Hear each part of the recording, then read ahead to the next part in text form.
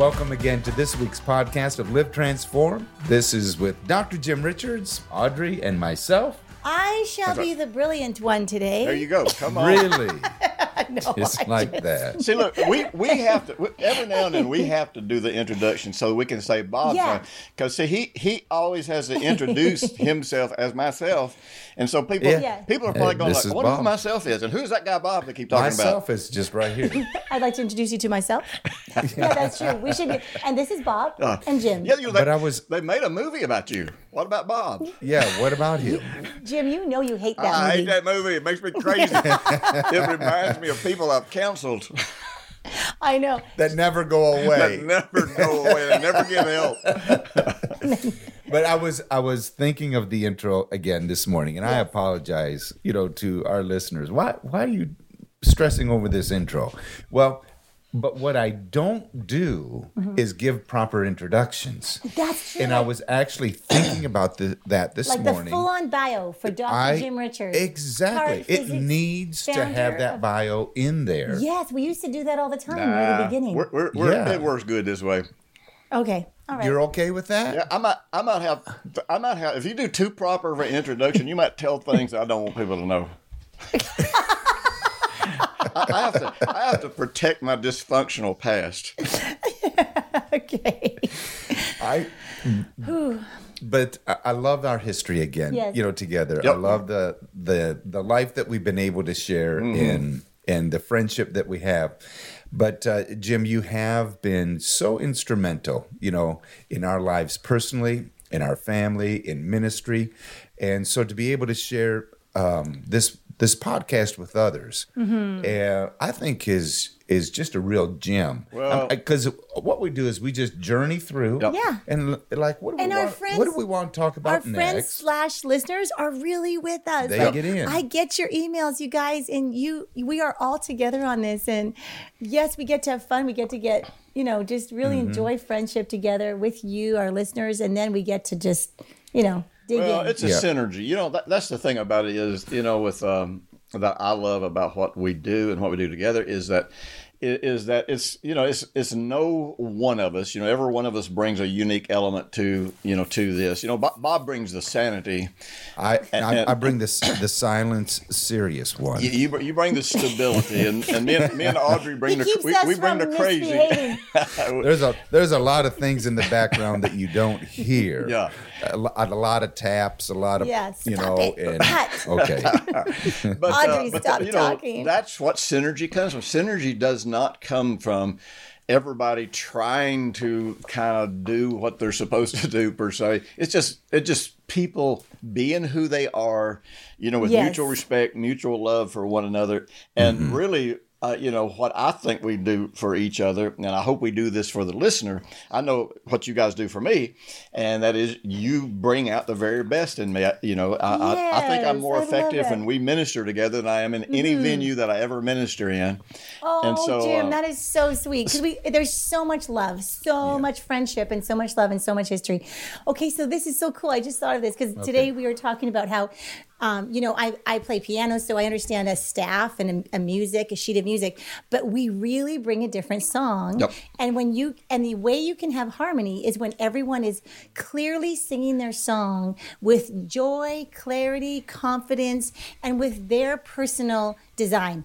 And so Bob and I actually just wrote a book that's free online, Jim. I forgot to even tell you about this. Good deal. And it's all about my personal song. It's called My Personality Goals, but it really helps people have that self-awareness to really embrace this incredible song that God's given you to sing on the earth. It's so empowering. That sounds so that like you don't because you don't have to sing someone else's song. You don't have to be jealous of somebody's song. And then in relationships, if you're singing harmony, you need to know your song really well, and then be acutely aware of the other person's songs and how different they are. Yeah.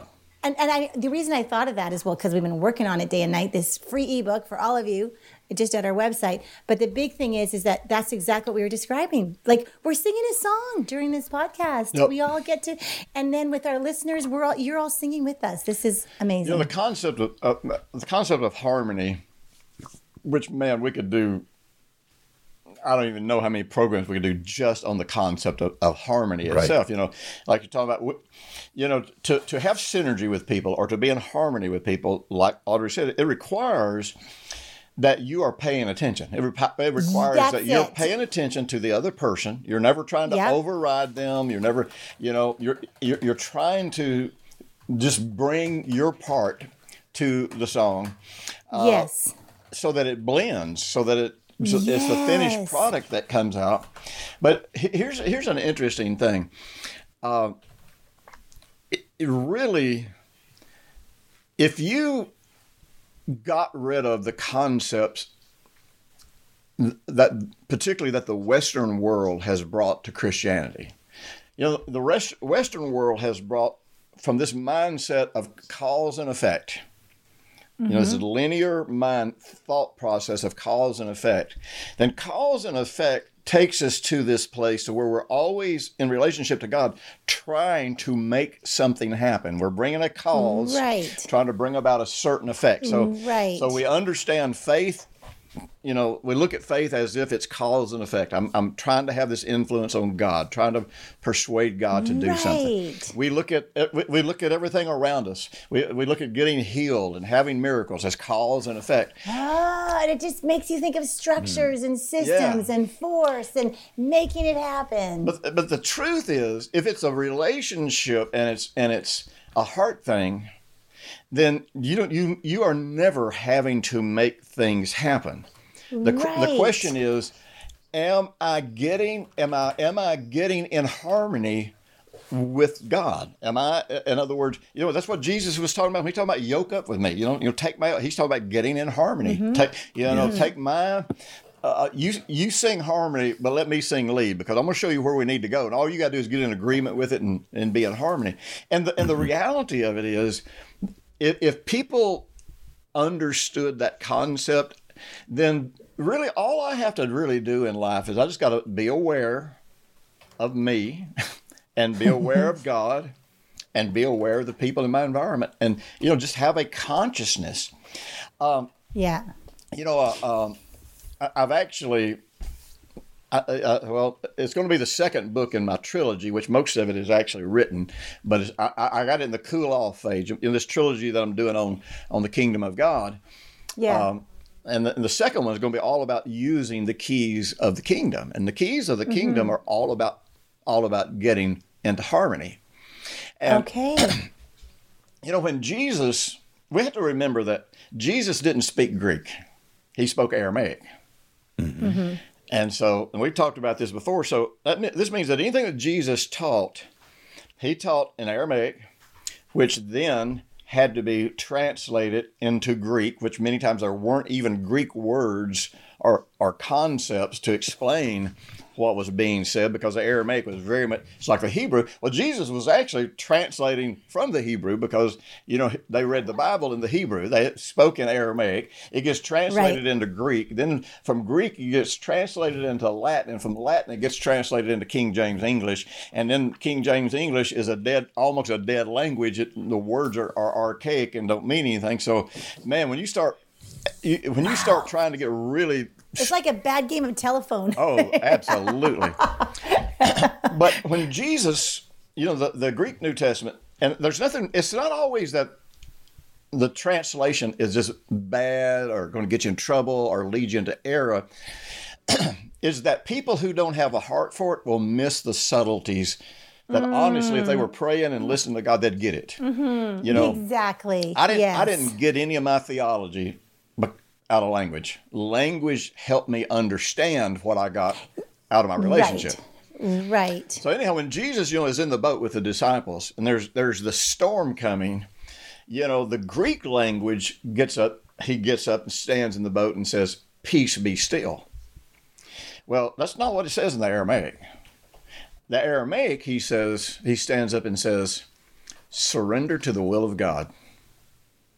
Wow. I see. In other words, authority, we try to substitute authority with force. And we talked last week about getting into spiritual warfare. How does the law of the seed? How does all this work in the realm of spiritual warfare? Well, that's kind of where we're going here. So again, we think of spiritual warfare. Our concept of spiritual warfare, number one, is not even biblical. I mean, it is not even. It violates the new covenant. It violates what Jesus did on the cross. It just makes no sense at all from a biblical perspective. But yet it sells, and and people get excited about it. But anyhow, so even in our concepts of spiritual warfare, getting healed, all of these kinds of things, we're always trying to use force. We're trying to use cause and effect. Now, force is an imitation for authority. Have you ever... Okay, say that one more time. Force is an imitation or a substitute, a false substitute for true authority. Yeah. The authority is the right to do something. Force is the intensity with which you do something. Have you remember when you were young and maybe you were praying and man, something was going wrong in your life, so you felt like you just needed to get more powerful in the way you said it, more forceful, more loud and more confident and more forceful. And so we felt like in doing that, again, we're back in cause and effect. In getting more forceful, we're going to somehow make the devil do something. If what people believe about the devil is true, if what Christians believe about the devil is true, they better quit yelling at him because they're going to make him mad. He's going to mess them up. well, fortunately, that's not true, I say, well, that's not true. Yeah. So I'm using force because I don't even know what authority is. And we talked about it either last week or a couple weeks ago, and this just, even though I've thought about it before, after us talking about it, this has just stuck in my mind a lot. Yeah. Where a guy that's not even a Hebrew comes to Jesus and says, "My servant's sick." Jesus says, I'll come and lay hands on him and get him healed. He said, "You don't have to do that." He said, "I am a man under authority. I understand how this works. You just say the word, and I know he's going to be healed." Yeah, I recognize that you are one who is under authority. Exactly. Now, authority is delegated. And so, delegated authority is based on the will and the ability to enforce of the person who sends you out.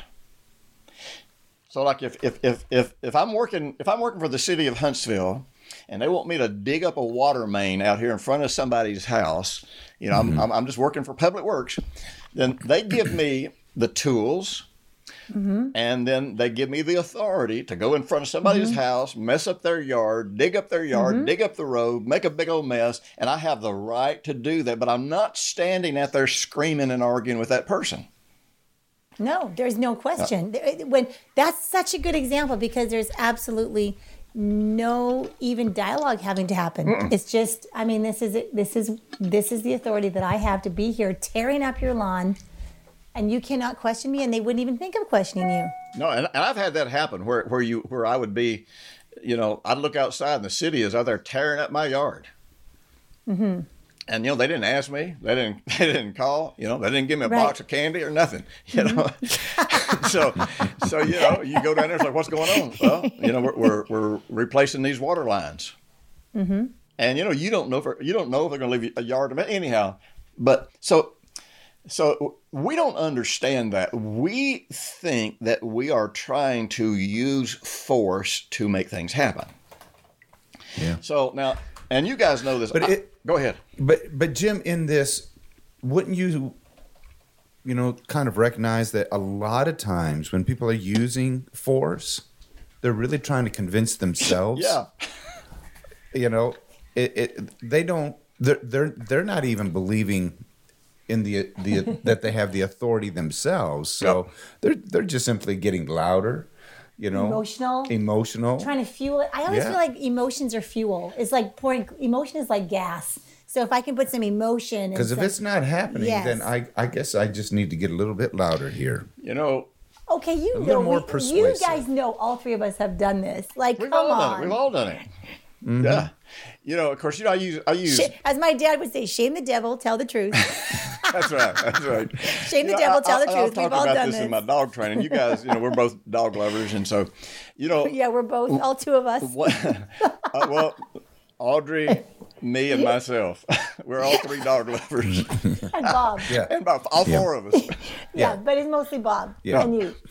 But they know me as myself. See, I'm referring to my. I I'm didn't referring even to the catch mystery that man one. myself. Yeah. That one went right over she's my head. really- All right, so- Wow. It's kind of like picking up the chips off the floor. You guys have heard me talk about this. My particular dog, his breed is he's 115 pounds of muscle. He is ferocious. I mean, Does it make you powerful to have such a dog? yes, it does. I use that for a Is there substitute. any kind of compensation going That's on right. here? I can't afford to buy a Porsche to My dog to is make so up for strong. my manhood. So I My got a dog big dog has so many muscles. My dog is the strongest dog. But again, this dog was bred to hunt wild boar and bear. Now I'm telling you, boar are ferocious and bears are ferocious. Correct. Yeah. And so however they bred this particular breed of dog, they bred this particular breed of dog that he never backs down. Never. They will die if they're hunting and they come up on a bear and attack a bear. They're gonna mess with that bear until you kill the bear, or somehow they manage to kill the bear, or they die. They will not back down until they die. That is incredible. So here's what's really interesting, and actually all dogs are this way. People just don't know it, and most dogs don't express it as overtly as my dog does. If I try to lead him or give him a command, and I am upset and I'm out of control and emotional, he never obeys.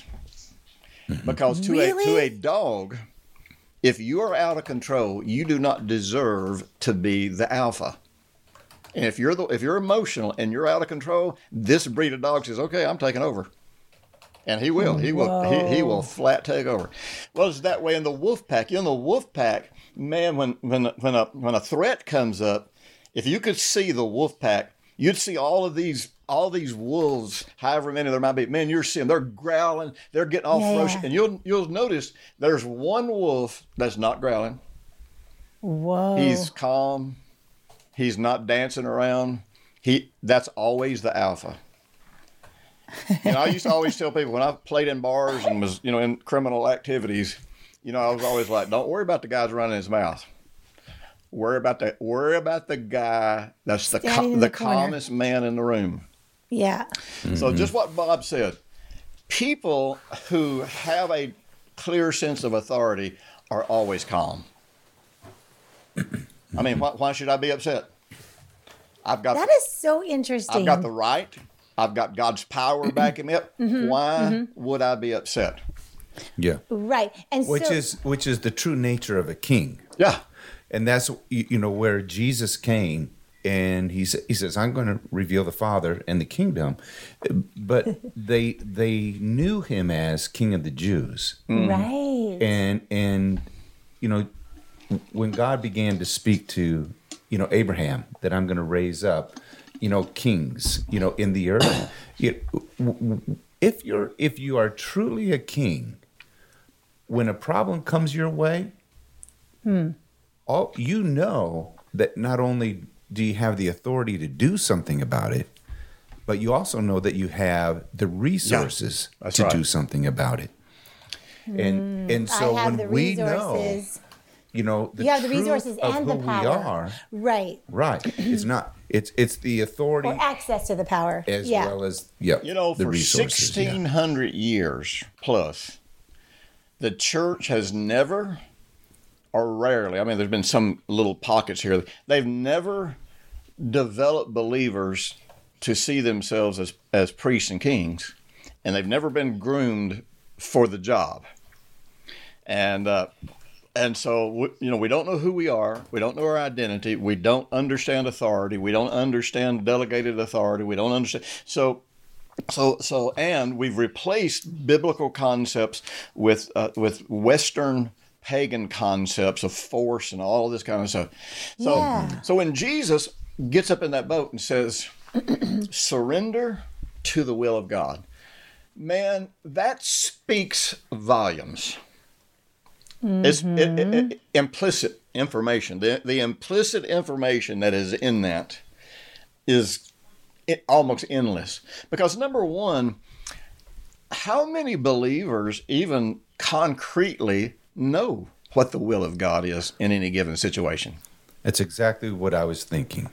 If a Western mindset person were to stand up in the boat and say surrender to the will of God, behind that statement is a whole bunch of questions. Absolutely. Well, I wonder what that really is. Okay. I wonder if we should go to the other side. I wonder if the storm is the God's will of will God? or not. What is God's will? Did God allow what is God's this? will? Did God allow Yeah. this? Oh my gosh. Oh, okay. So we were writing this. We're just been on this book thing because we just finished this book, My Personality Goals, but it's about this song. Like that's what we had to call it My Personality Goals because no one would Google or search for my personal song. But hey, this is give it a subtitle about the song, like we did. Good. Yes. Yeah. To the design of the song you were born to sing. That's what I don't know the exact words, but something like that. So anyway, with this song, there's a whole chapter in this book about how when you really know your song and sing your song, all of a sudden you'll never question what the will of God is because it doesn't matter what my function is, what country we're all concerned about what country should I live, what job should I have, who should I do this, where should I do that, all these detailed questions. But when you're singing your song, you just roll with it. Like you're talking, it's like a rhythm. It's this orchestration. It's like how nature works. Yep. Nature works in rhythm. When I walk in the desert, no one's having meetings about where the butterflies should be Right. and where we should all work and where the wind should blow this way. Everything is this rhythm of effortless orchestration from the Creator, and we are part of it. And when we get in harmony with that, all of a sudden the effortlessness and the natural but it's the same with our song. When this is starting to become so real, it doesn't matter if no one's hearing my song, if I'm just alone with Jesus, or if the lady at the grocery store hears my song when I'm checking out, and after I leave, she just feels like I just felt like someone sang over me because my song impacted her, or you know what I mean? Yeah. Or it can be 10,000 people. I really don't care, Right. and I don't know which. It doesn't matter what God's will was. It was just I get to sing my song, and I know that's God's will. I know that's God's will. Well, you know, when you think about Jesus standing there and saying, "Okay, surrender the will of God." First of all, he had to know. Yeah. He had to know the will of God. Now, you know, I tell people this all the time.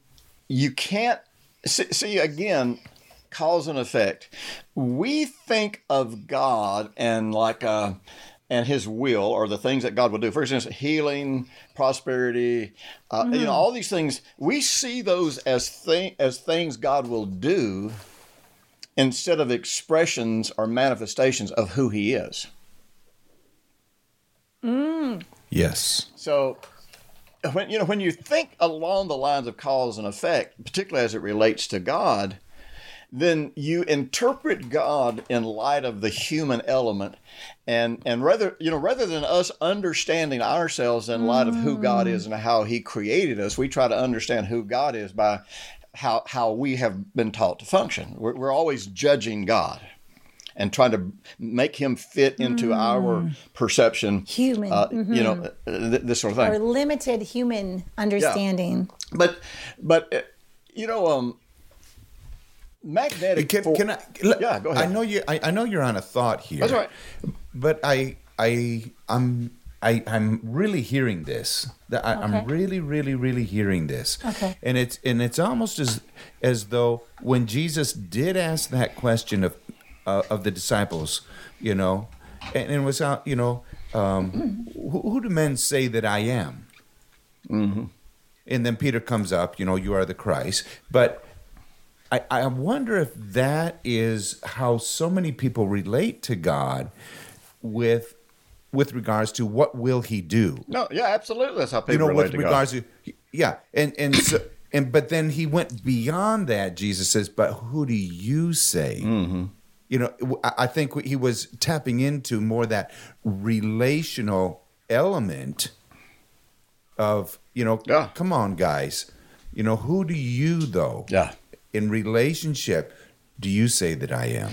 You know, the theological argument that Jesus had with the religious body of his day was, and let me see if I can say this. This is, I don't, there's some of this stuff I don't even know there's a way to say. Right. But Jesus always defined and defended his identity based on what he did, because and he emphasized basically there is no definition of me, which means there is no definition of God, independent of what we do, because what we do is who we are. Does that make sense? Yes. That's why Yes. God. That's why one of the first revelations that Moses had of God is I am who I am. I will be who I will be, and in the Hebrew it's pretty full concept. So there is no separating what God does from who God is. So you can't say that God is love and then say, but God killed my child to teach me something. Mm-hmm. You can't say God is, God works miracles. But he allowed my. You can't say God is good. Kind of the buzzword. You have to say that aloud word, because that's a buzzword, because God allowed this. The allowed word is a way to express your unbelief in an religious acceptable manner. Okay, I'm not saying God did it, but I am saying God must have allowed it, because after all, he's in control. Well, no, he's not. We all know that God's not in control. God put us in control here. But anyhow, we've been down that. I don't want to go too far down that. Yeah. So this is why the first revelation that God gave us was based on his names. Okay. Good. So God's identity, God's names, God's identity, or what his names reveal, if he is Jehovah the healer, then it is obvious healing is what manifests in his presence. Right? Yes. Because if this is who I am, then if what I do is inconsistent with who I say I am, my character, my nature, then I'm a hypocrite. I'm a fraud. I'm a liar. I'm a deceiver. Stop and think about this. One of the interesting things I have done, because of the health issues I've faced for the last 10 or 12 years, most people who have my identical situation by now would have had toes amputated, maybe a leg amputated, would have been blind, and their kidneys would have failed. It is unbelievable that a person that has had what I've faced for the last 10 or 12 years is functional, doing something with my life, able to think, able to be out of bed. Well, now there's an interesting thing that I do every day. Every single day, I spend a certain amount of time doing nothing but laying on a pulsating magnetic field. That's all. It's just a magnetic field, and because it's electronically driven, instead of just driven by a magnet, it's just pulsating. But stop and think about it. Now, you look at this and you say, "Here's a magnet." So this is what it is. It's a magnet. But that magnet, whether you know it or not, whether you believe it or not, that magnet is always projecting a magnetic field. Always. Completely invisible. And you can't feel it. That's an interesting thing. Yeah, it's not only invisible, but you can't see even. Yeah, that's interesting too. One of my daughters has struggles with migraines because, and I really think the house that she's in has got some mold or mildew somewhere in it, and that's affecting her. And so I would tell her, it's like, just go up and lay on my mat, and of course she wouldn't do it. Go up and lay on my mat. She wouldn't do it, and it just finally got so bad and went on for so many years that finally she goes up and lays on my mat, and you lay on it and you're like, well, is this thing even working? I didn't feel anything, but it got to where almost every time she'd lay on it, if a migraine was starting, it would go away. It stopped. So you're laying there, you're not feeling anything, but the problem will go away. So you're saying there's this effect that happens on me only because I come into the proximity of this field, this magnetic field. I I don't have to do anything to make it work. I don't even really have to use faith that it's going to work, because the way God created me and the way God created magnets, this is what it's supposed to do to the human body, when I come within that field. So then the truth is, let's think of God like that magnet. Mm-hmm. So all I have to do is enter into this field that we call the presence of God. Now, I understand God's presence, present everywhere. I know how people could make arguments around the technicality of the wording, but just, hang with me for a minute. Sure. But if I put myself in that field, so to speak, then I'm going to experience who God is. Now, you got to think about that. Experiencing who, and see, in the Greek, every time it talks about knowing God, that's what it's talking about. Are you experiencing who God is? Which means if it's not having an effect on you, if it's not changing your life, if it's not happening based on, the names of God and what Jesus revealed about the names, if it's not happening based on that, then obviously we're not in that field. You're not experiencing it. You're not experiencing it. And so what we do is then we have to create theological excuses for why we're not experiencing it. In comes fighting with the devil. In comes screaming and hollering. In comes an unscriptural form of binding and loosing. I'm all about binding and loosing, but I'm not about it the way that we do it. Okay, so can I? Okay, Yep. you were going No, go on ahead. that road. No, okay. So I do have this question, just because the Gospels are absolutely full of Jesus delivering people from demons. Yep. So that was really a thing, and so we can't. We have to understand there's got to be reality to that. Yeah. So he didn't do it with any force at all. He was calm. He just said, go out, leave, or whatever. Like, it wasn't a big theatrical thing. However, how do we bring that into understanding? You know what? Let's do. Let's make sure that you preserve that question. Okay, is it too long of a question? No, Okay. it's not too long a question. No, it's just in not the Not the direction. But, Okay. No, but let's get this basic foundation laid down Right. Okay. before we answer that. Because if we answer that before we've really got a good foundation, people are going to probably have a little bit of trouble with it. Okay. Good. That's good enough. Now, I'm glad I asked it now, because then anyone who's listening that is asking it, those kind of questions can just know that we're going to get there. Let me be sure and say this, just so those people who are asking that question, I can't even tell you how many times I have walked into rooms, churches, buildings, whatever, crusade grounds, where there would be a bunch of pastors screaming at somebody that was manifesting demonic activity. I mean, I'm talking about they would be screaming and binding and loosing, and they'd be fighting with them and all this stuff. Yeah. And, I've done a little bit. I grew up in that rodeo. When I was really young, I did that for about 5 minutes. I mean, honestly, but then I just said, whoa, Jesus never did it this way. I ain't doing it this way. And in every one of those scenarios I just described, I could just walk in and say, stop, just like that. Right. And every time they would stop, because I wasn't using force. I was using authority, but my authority wasn't what most people think it is, because I was bringing things back into harmony. Right. I'll tell you something interesting about weather.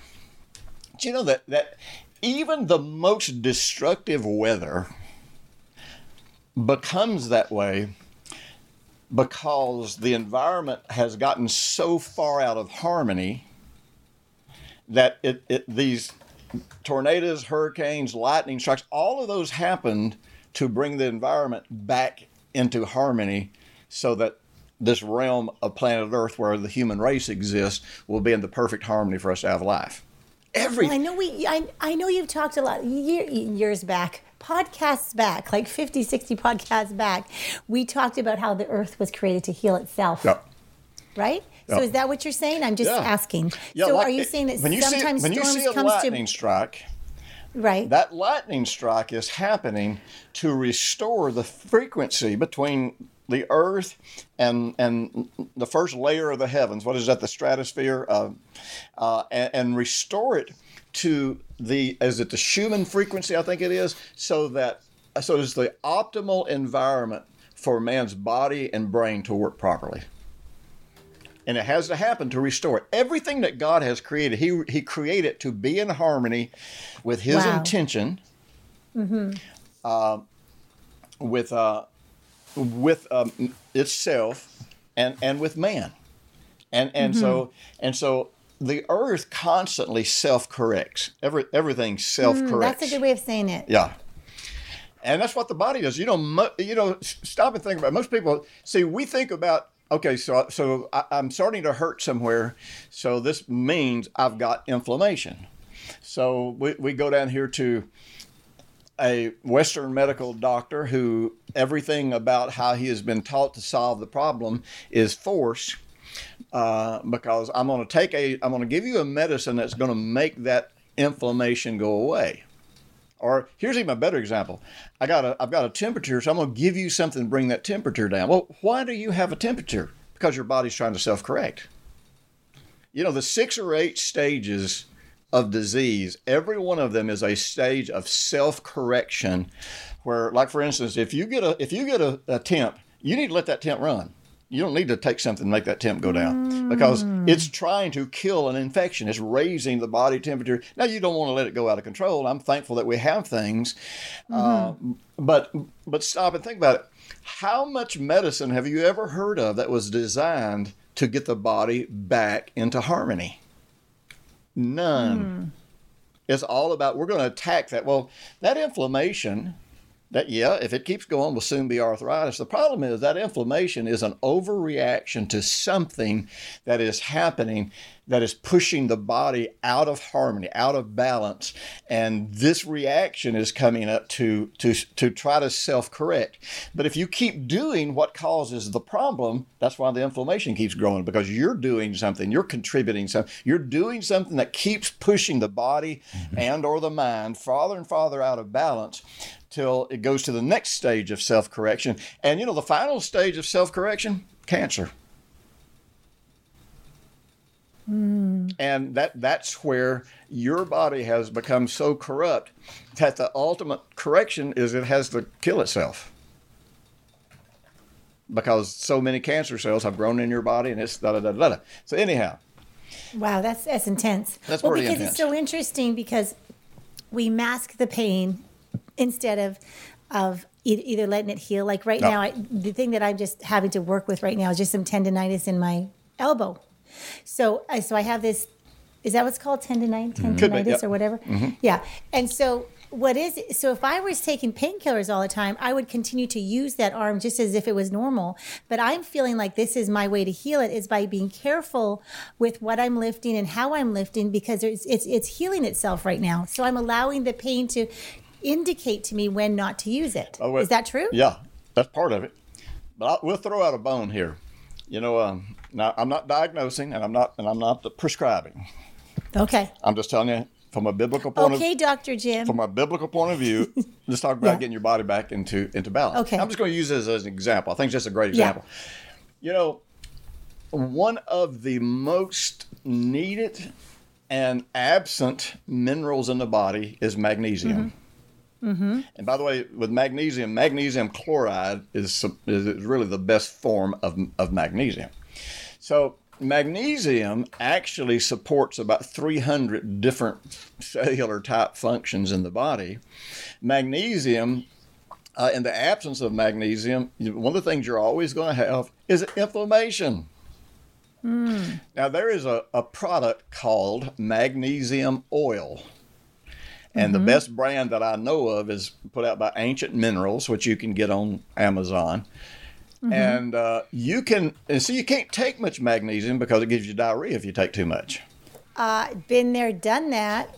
But you can use transdermal magnesium, and so you can get that magnesium oil and start massaging that in that area. Actually, you should just put it all over your body just so it will build your magnesium back up, and very probably, or possibly, once you get your magnesium level back up, wherever you got inflammation is going to go away because you have restored balance to your body. You've restored harmony. Yeah.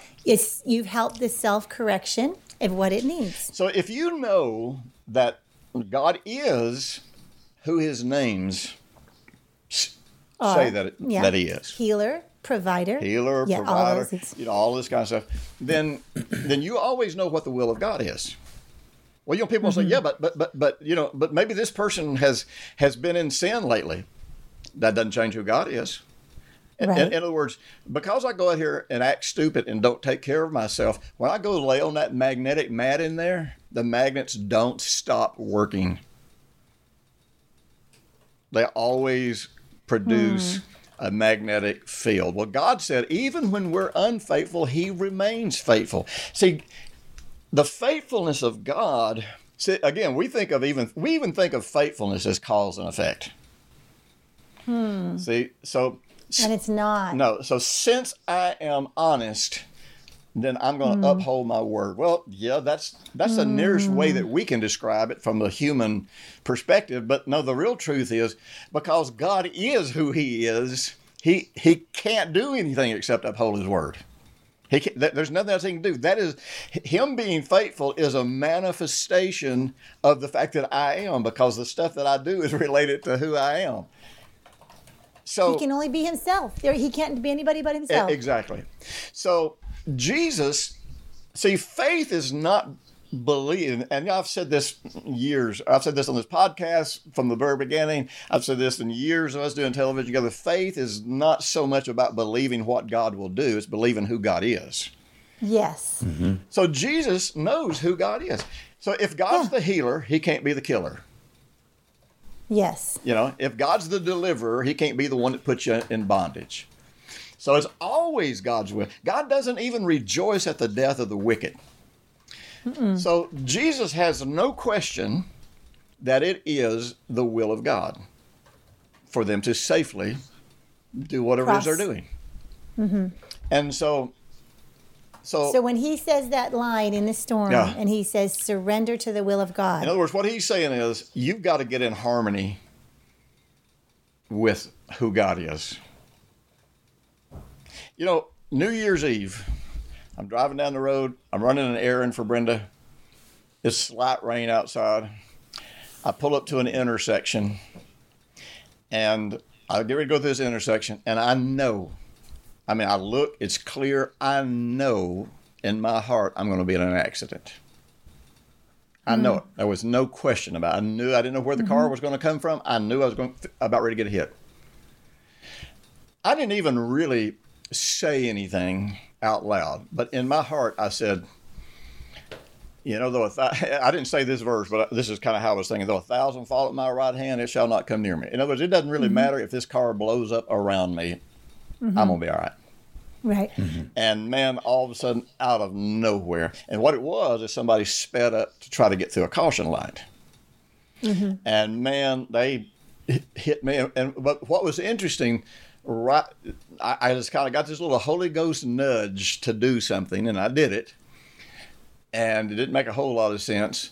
But the end result was my car was totaled. Bam. I'm telling you, it was done. And, bent the frame. Every reason in the world I could have gotten really hurt.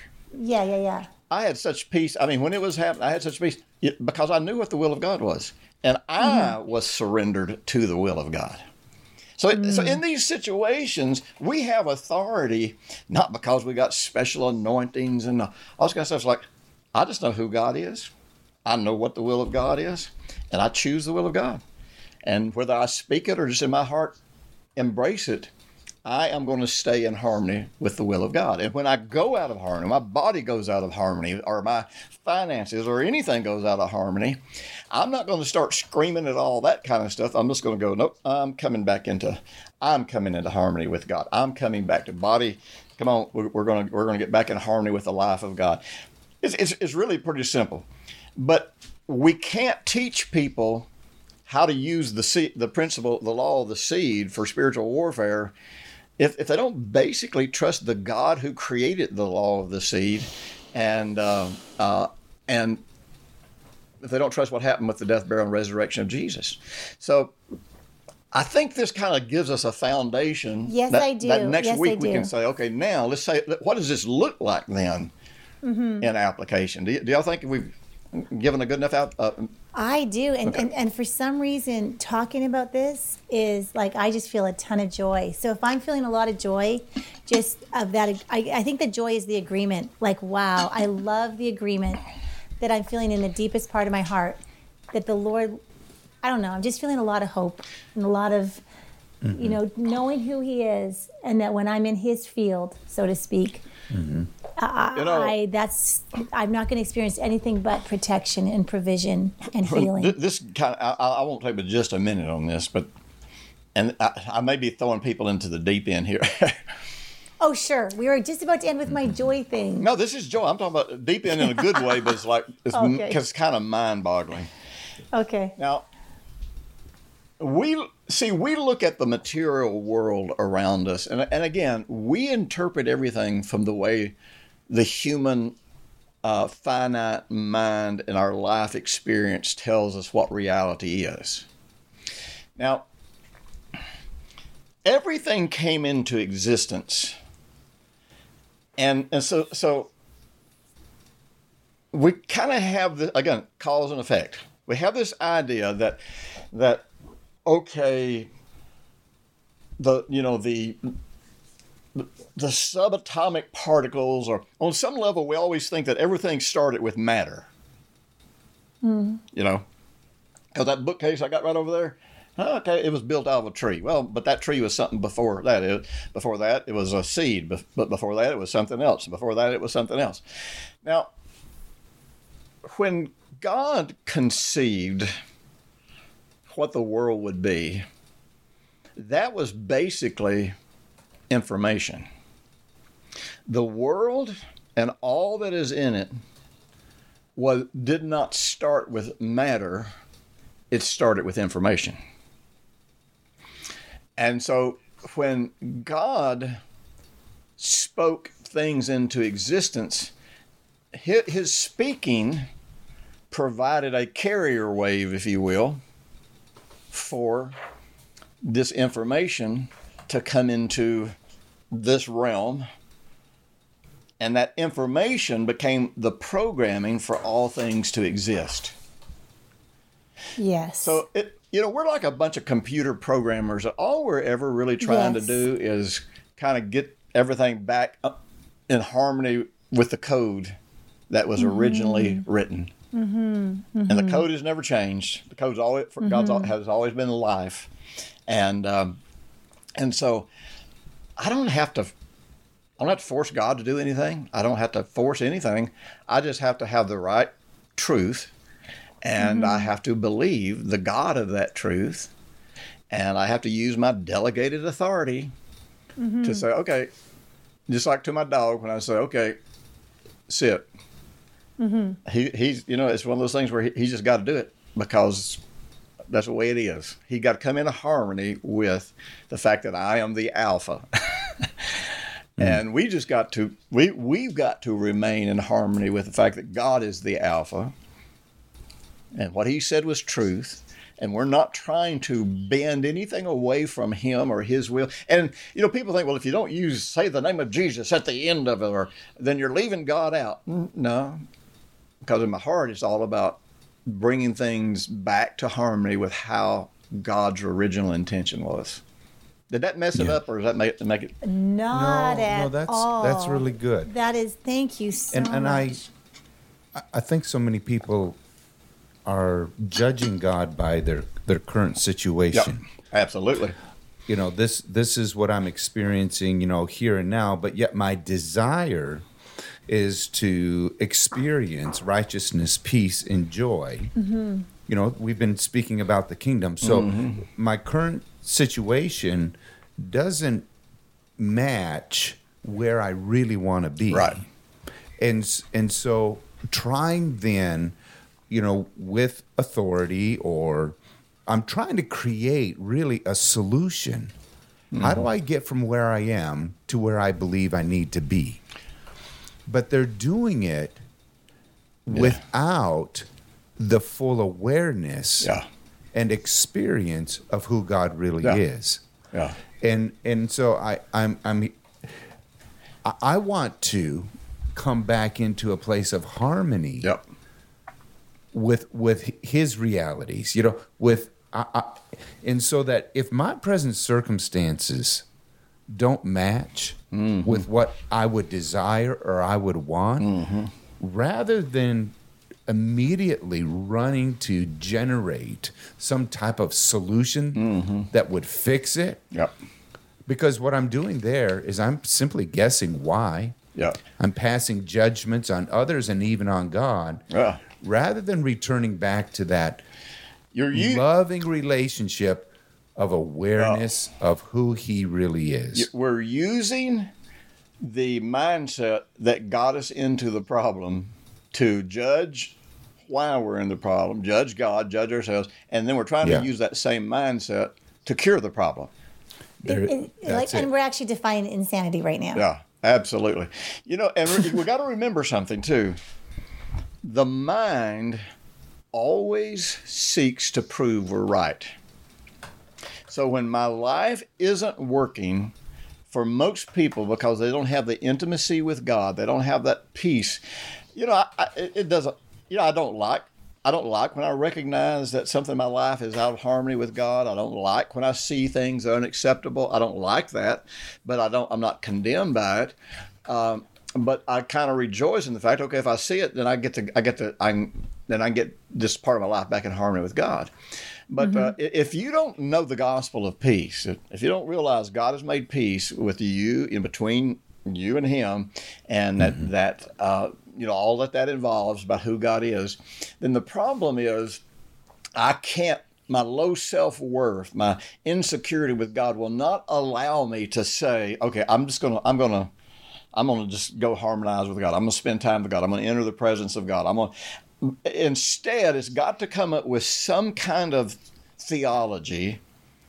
I call it circumstance theology. Some kind of theology that justifies my circumstance without making me feel condemned. So let's scream it. Let's scream at the devil.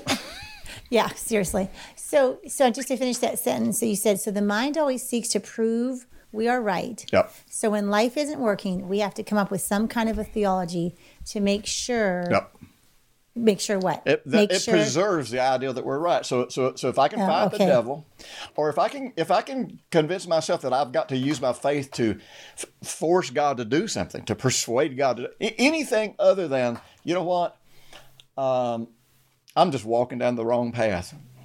If I was walking down the path of righteousness, there's no death in the path of righteousness. So evidently, I just took a U-turn. I got on the wrong path. Right. And then the other thing, because of these podcasts, that's really helped me is this is just, my current situation is just the indicator of what seeds I've been planting. Yep, exactly. And we will get into that, what that looks like in real life application. Next week. So hang on. Hang on. Just hang on, people. We've got it. Good. Because we're having fun. Well, I was telling the guy, I was in a medical place the other day, and I was talking to a guy. He's a druggist, a really sharp guy, and I do some experiments with him. And he was in a legal situation, and we were just kind of talking about it. And I just leaned over and got real close to him. I said, "Let me tell you something."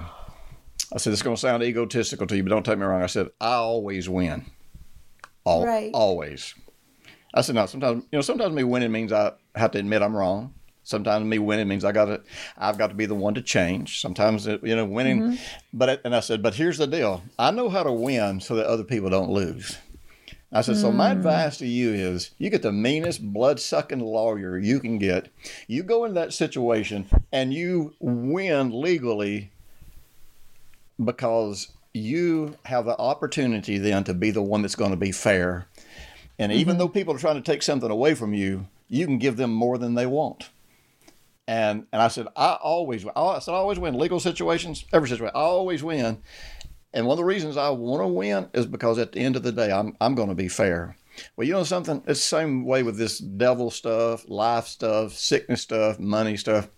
I always win. I always expect to win. I always know I'm going to win. And, and there's no big deal to it. There's no special anointing for it. There's no great insight. And so we're going to share with everybody how simple this is to always win when you're feeling like you're being attacked by the devil or anybody. Okay, good. Jim, Nice. thank you so much. This has been episode number 125. Just make note of that. Go back, listen as well. Be sure to share this with your friends. Take a look at Jim's website, impactministries.com. There's Ultimate Impact that I would encourage all of our listeners to be a part of. It would really help in your growth. And Audrey and I, we've also just posted a new ebook for you. It's called My Personality Goals, and it's talking about singing the song you were designed to sing, and it's just yours. There's no one like your song. And we also just want to thank you for joining us, and that's it. It is. You guys don't know this, but All Jim right. was making funny faces at us. That's why I lost my concentration. Let's just keep it real. Thank you, excited. everyone. I'm really excited for next episode. Thank you, yes. We love you, listeners, and we will see you next time. This is going to be a great day for you. We'll It see you is. next time here on Live Transformed.